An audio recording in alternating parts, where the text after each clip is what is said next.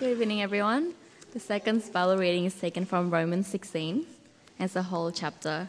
You can find it in the Pew Bibles on page 1192. Romans 16. I commend to you our sister Phoebe, a servant of the church of Caesarea. I ask you to receive her in the Lord in a way worthy of the saints, and to give her any help she may need from you, for she has been a great help to many people, including me. Greet Priscilla and Aquila, my fellow workers in Christ Jesus. They risk their lives for me. Not only I, but all the churches of the Gentiles are grateful to them. Greet also the church that meets at their house. Greet my dear friend Epaphras, who was the first convert to Christ in the province of Asia. Greet Mary, who worked very hard for you. Greet Andronicus and Junius, my relatives who have been in prison with me. They are outstanding among the apostles, and they were in Christ before I was. Greet Ampliatus, whom I love in the Lord. Greet Urbanus, our fellow worker in Christ, and my dear friend Sychis. Greet Apelles, tested and approved in Christ. Greet those who belong to the household of Aristobulus. Greet Herodian, my relative. Greet those in the household of Narcissus who are in the Lord. Greet Tryphena and Tryphosa, those women who work hard in the Lord. Greet my dear friend Persis, another woman who has worked very hard in the Lord. Greet Rufus, chosen in the Lord, and his mother, who has been a mother to me too. Greet Asyncritus, Phlegon, Hermes, Patrobas, Hermas, and the brothers with them. Greet Philologus, Julia, Nereus, and his sister, and Olympus and all the saints with them. Greet one another with a holy kiss. All the churches of Christ send greetings. I urge you, brothers, to watch out for those who cause divisions and put obstacles in your way that are contrary to the teaching you have learned. Keep away from them. For such people are not serving our Lord Christ, but their own appetites. By smooth talk and flattery, they deceive the minds of naive people. Everyone has heard about your obedience, so I am full of joy over you. But I want you to be wise about what is good and innocent about what is evil. The God of peace will soon crush Satan under your feet. The grace of our Lord Jesus be with you. Timothy, my fellow worker, sends his greetings to you, as do Lucius, Jason, and Sosipater, my relatives. I, Tertius, who wrote down this letter, greet you in the Lord. Gaius, whose hospitality I and the whole church here enjoy, sends you his greetings. Erastus, who is the city's director of public works, and our brother Quartus send you their greetings. Now to him who is able to establish you by my gospel and the proclamation of Jesus Christ, according to the revelation of the mystery hidden for long ages past, but now revealed and made known through the prophetic writings by the command of the eternal God, so that all nations might believe and obey him. To the only wise God be glory forever through Jesus Christ. Amen.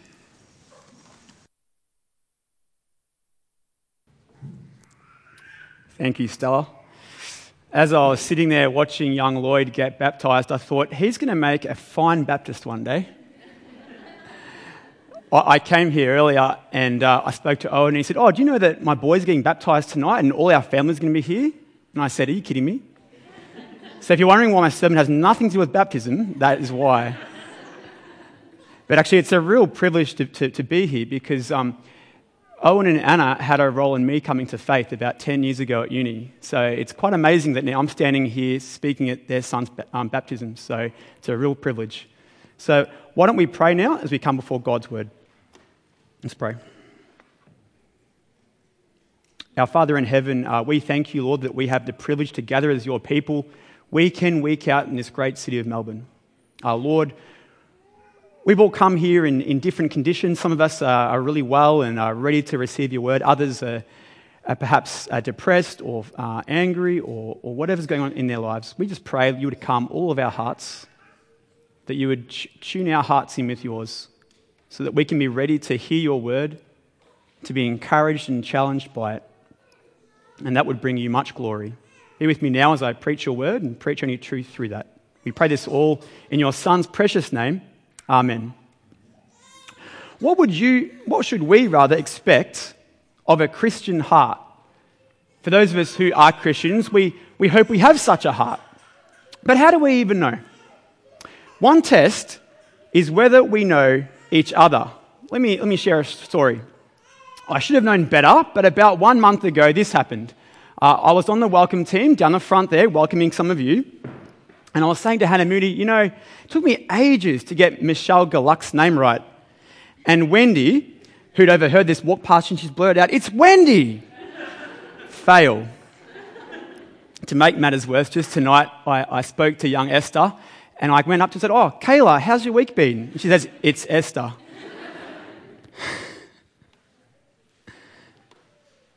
So that experience, along with preparing this sermon, made me think maybe it's time I get to know my church a little better.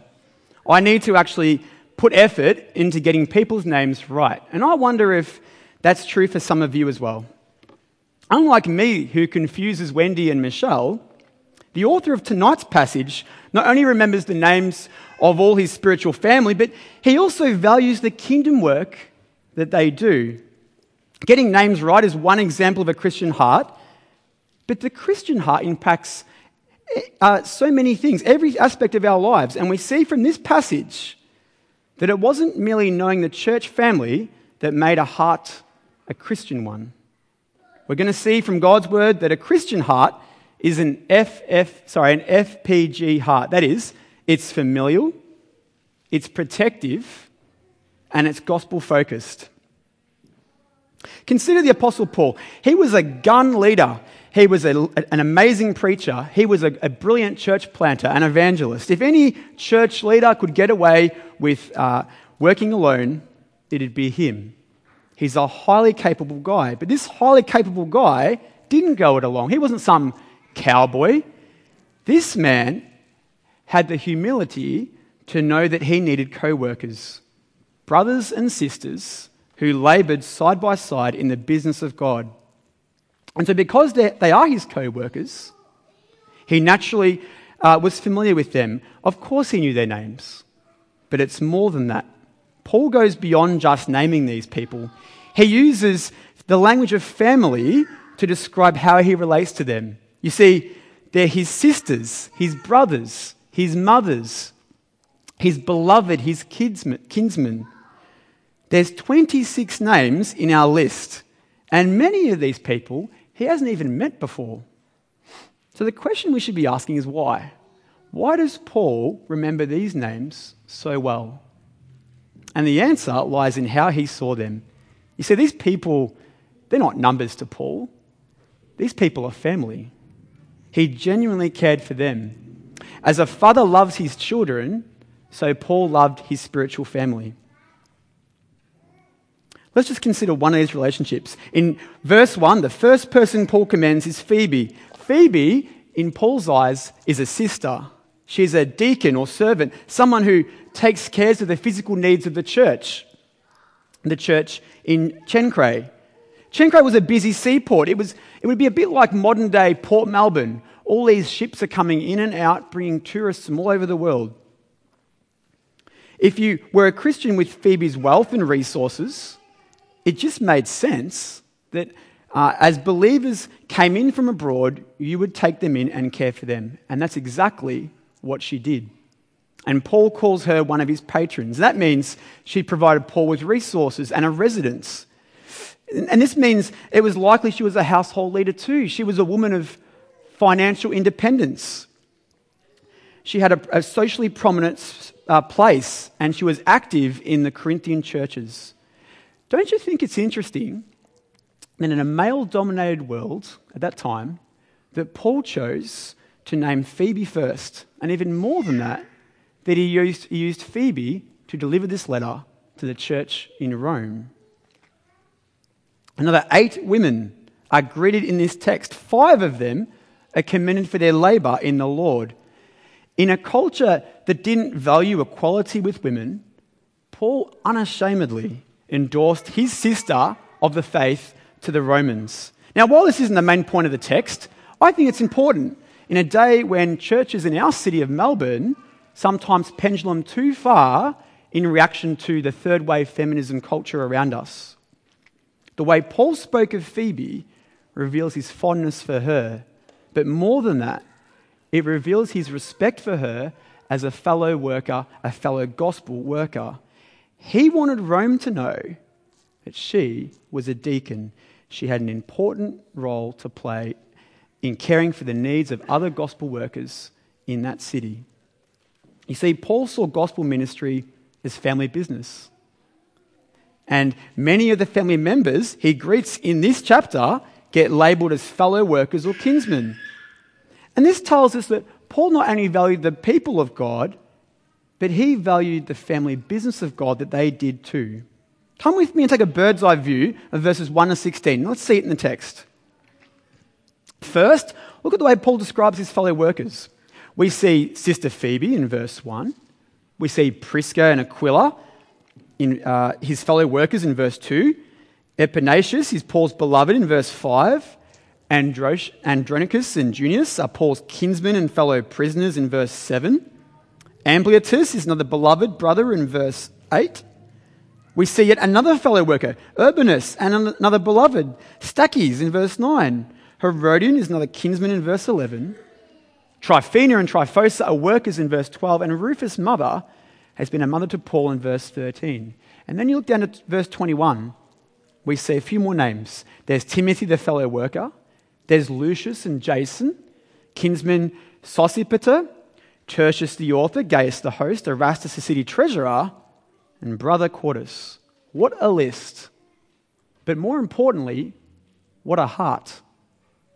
Paul's heart was a familial one. He valued his fellow Christians and he valued their ministries. So there's a list of 26 names for you. But you know what? As I wrote this sermon, another list formed in my mind, a list of 50 people in this church. Last week, I saw something of Paul's heart in many of you. From Monday to Wednesday, 50 people battled traffic to get here at 7 a.m. to look after kids. People gave up their week to cook, to clean, to prepare crafts, to man sound desks, to MC, to teach, to lead. 50 brothers and sisters doing the family business together, shoulder to shoulder. What should we expect of a Christian heart? It should be a familial one. That's the first point. But the second thing we should expect is that it's a protective one. Paul had the heart of a protective parent for his Christians. And like all good parents do, Paul gave his family words of warning about strangers who seem like family but aren't. But he doesn't just give us warning, he gives us an appeal. It's like when a father says to a child, please listen to what I'm saying. This is important. That person can't be trusted. And he gives them two commands: watch out and keep away. What are they to watch out for? They were to watch out for people posing as family, people who seek to divide the family and put obstacles in their way. Just like today, the early church was easily divided. In the city down from Cenchreae was Corinth. And the Corinthians, as we know, some of them were siding with Paul, some of them were siding with Apollos, and so on and so forth. He wanted the Romans to understand that any genuine member of God's family wouldn't do that. They wouldn't seek to divide the family over non-core business. That is, gospel proclamation. These people were threatening family business. They distorted the gospel. Now, we don't know who these people were. Paul seems to want to characterize them instead of identify them. But in all likelihood, they were probably Jews, unconverted Jews, who wanted to divide God's family, to make them abandon the gospel and return to this: do good, to be good with God religion. So they sought to divide the family, but they did another thing. They sought to place their obstacles in the way of Christians.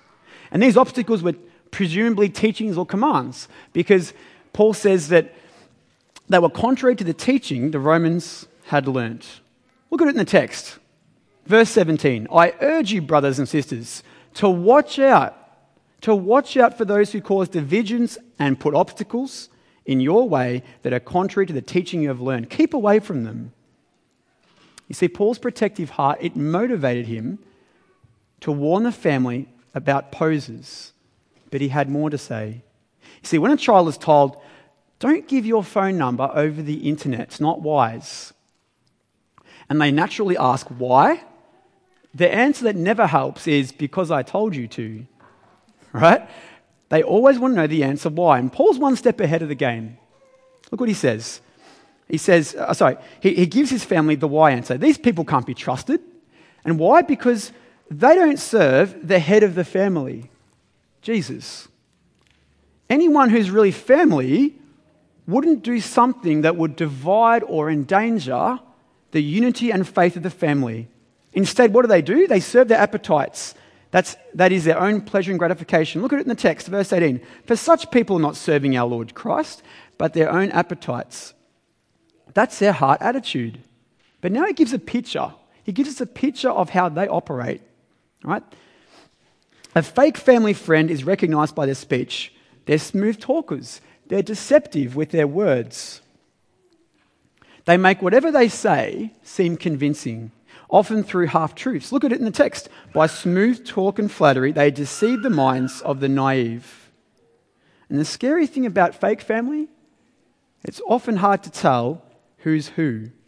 When I was in Sydney 2 weeks back, I stayed with two of my close friends who have two boys. And each night for about 4 nights, hopefully this works, I had to read this to the boys. And the story is so deeply embedded in my mind now that when I read this text, I had to connect it. You see, there's a character called Scar, the one on the left. Now, Scar is the uncle of young Simba on the left, yeah. Where am I going with this? All right. So it's all about Simba. He's the future king. The bad uncle Scar. He's not really family. He's fake family, and here's why. He doesn't serve the head of the family. The head of the family in that story is Simba's dad, Mufasa. But the uncle, he has his own agenda. And what does he do? He uses smooth talk and deception to convince his little nephew to go into a graveyard, and his hope is that, in doing so, young Simba will pass away and Scar will be king. Now that's what Paul wanted the Romans to learn, but he also modeled for us a way of looking out for the rest of the family. Paul was like a parent who watches their kid on the front porch, always keeping one eye on what they're doing, always being responsible. And in some sense, all of God's family need such a heart that looks out for each other. So you always hear in families the saying, no one's allowed to pick on my brother or sister but me. All right? I might like to stir them, even get in a fight with them, but if anyone tries to deceive or hurt them, you better watch out. And that's what Paul's doing. He knows this and he wants his family to be ready. Now, we might be tempted to think, this isn't us. We're not like the Romans. We're not some new church full of people who don't know their Bibles. We're not like a young, naive cub named Simba. But like I said, it isn't always easy to spot fake family. It's not always immediately obvious. And this is especially because we're emotional before we're intellectual. That is, when we're faced with something, we react first with emotion, then comes our logic. And that gives smooth talk and deceptive speech a way in and enables us to be convinced that someone is family when they're not. Now in verse 19, Paul gives the deeper reason for why he must warn his family in Rome. They're universally known for their obedience. You see, often with obedience comes a greater likelihood of accepting leadership, compliancy. I'll just submit, even if they're a bad leader. As my ministry trainer once said, every strength is a weakness. Now look at it with me. Everyone has heard about your obedience, so I rejoice because of you. But I want you to be wise about what is good and innocent about what is evil. Paul doesn't want this great trait of theirs, this noble trait of being obedient, to be their undoing. it has to be balanced out with being street smart, right? Being wary of the intentions of others. He wants his family to be as wise as serpents, but innocent as doves, as Jesus says in Matthew 10. But Paul, he doesn't just end with warnings. Like any Christian parent, he gives them hope, right? His family might be vulnerable. They might be surrounded by spiritual danger, but this won't last forever. Right? The one who's responsible will be taken down, will be knocked out by God and crushed under the feet of the family. Look at verse 20. The God of peace will soon crush Satan under your feet. The grace of our Lord Jesus be with you. Imagine how encouraging that would be to the church in Rome, to know that in the end, the family triumphs. We get a glimpse of this in Kids Club. We saw a glimpse of this, rather, when we watched The Lion, the Witch and the Wardrobe. The people of Narnia were under oppression from the White Witch, but they had hope. And they had hope because they knew of a prophecy that Aslan the king was coming, and he was going to take down the queen and restore Narnia. And in a similar vein, that's what gave the Romans the ability to keep on going. They knew how the end would finish. What should we expect from the Christian heart? A familial heart and a protective heart. That's the first 2 points. But there's one more dimension to this sort of heart. Paul's heart was gospel-focused. Ultimately, Paul's heart towards the family flowed out of his love for the head of the family. In the end, everything must come back to the head. You see, Paul began with the gospel in chapter 1, and he ends with the gospel in chapter 16. Paul spent the last 15 chapters, Paul has spent 11 of them unpacking this idea, and that is, we are more sinful than we could ever imagine, but we are more loved by God than we could ever possibly hope. Paul unpacked what it means that we are sinners, what Christ did about it, and that we are in Christ Jesus, no longer condemned. And for the remaining chapters, he taught us how to live in response to that great gospel, that great grace. And now in this final sentence, these final sentences of this letter, he deliberately echoes the language and the themes in this letter. Have a look at him. The God who is able. We see that back in chapter 1, verse 4. The God who strengthens you. We see in chapter 1, verse 11. My gospel, we see in 1:1. The revelation now manifested. That's chapter 1, verse 17. Prophetical writings, 1 verse 2. It goes on. Paul's going full circle and he's landing where he began. The gospel, the object of the family's business. Paul wants the family in Rome to end in praise because that's just the natural response to the gospel. He leaves his family with a reminder of what the head of the family is powerful enough to do. You see, it's the head of the family who's able to establish them. That's their hope. What Paul desires to do in Rome, what the Romans desire to do, it's all possible with God's help. Look at it in the text. Now to him who is able to establish you. He wants them to praise the one who's to establish them. How does God do this? Paul says it's through the gospel that is preached and is in line with God's revelation, in accordance with my gospel, he says. You see, it's the gospel that works through the proclamation or the preaching of the word. The preaching is the vehicle. It's the means by which the gospel is made effective. And that message he proclaims is about Jesus. And this preached gospel is God's revelation, once hidden, now revealed. You see, God gave this to the Romans so that the Gentiles like them might also come to obedience that comes from faith. And this is all ultimately to bring glory to the only wise God through Jesus Christ.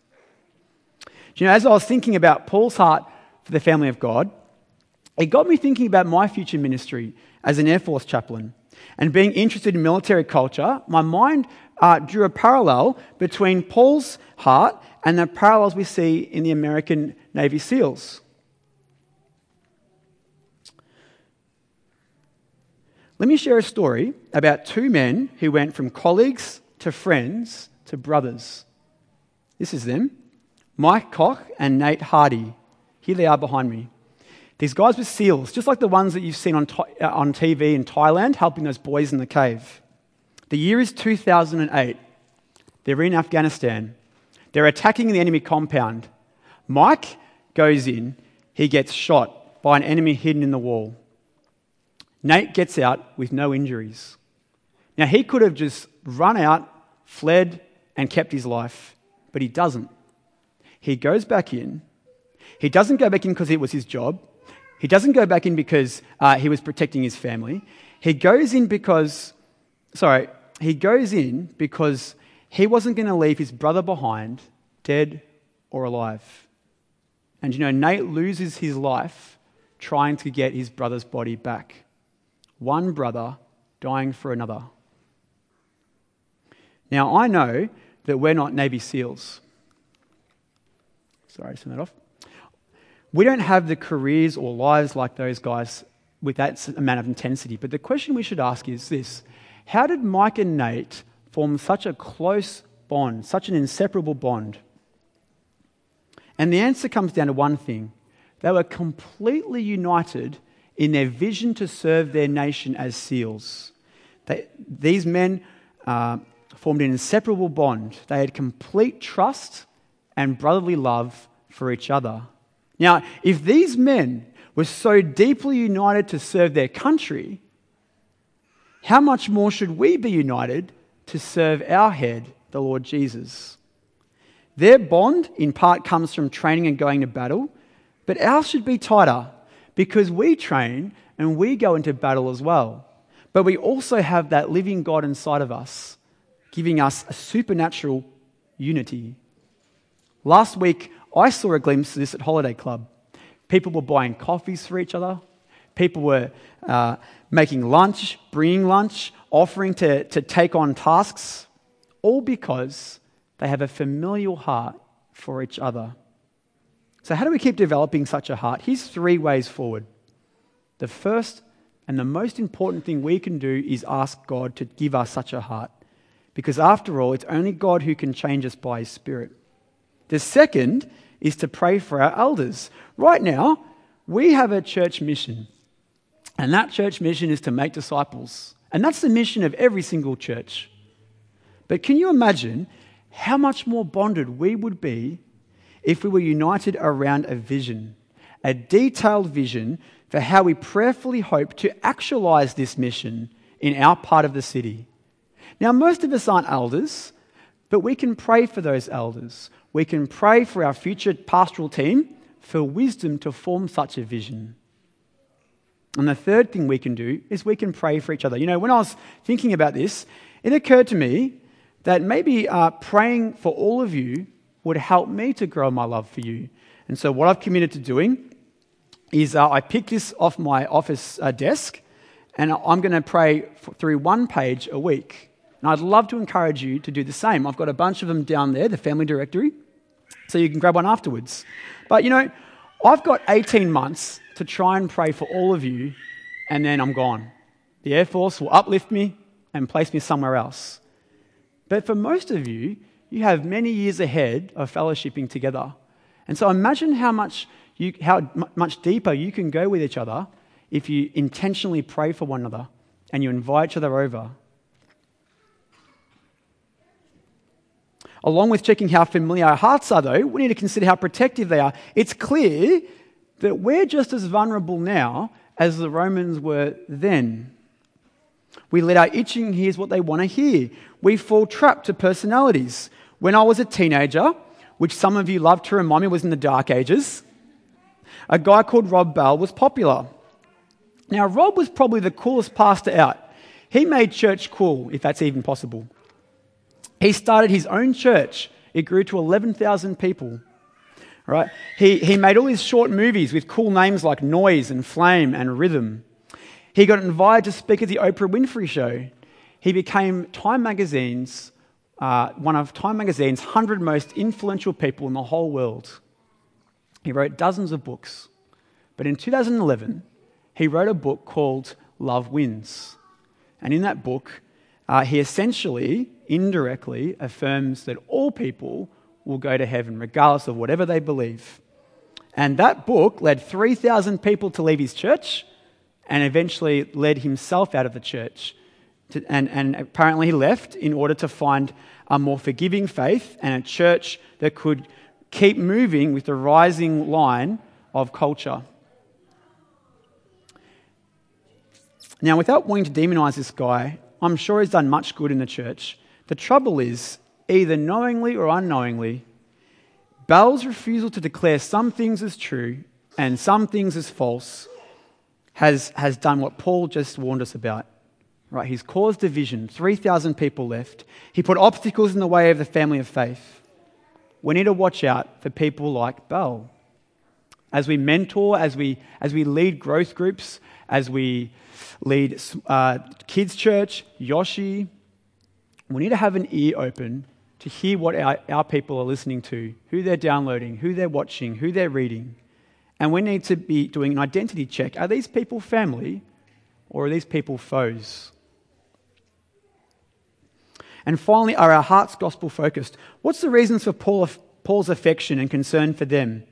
Well, it's all bound up in his gospel focus, which we see in the final verses of his letter.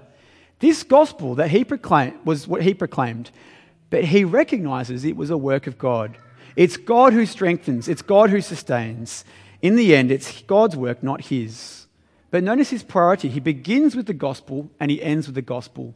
In the Navy SEALs, they have this concept called front sight focused, being front sight focused. In every aspect of their mission, in every work they do, it's all about that, not getting distracted.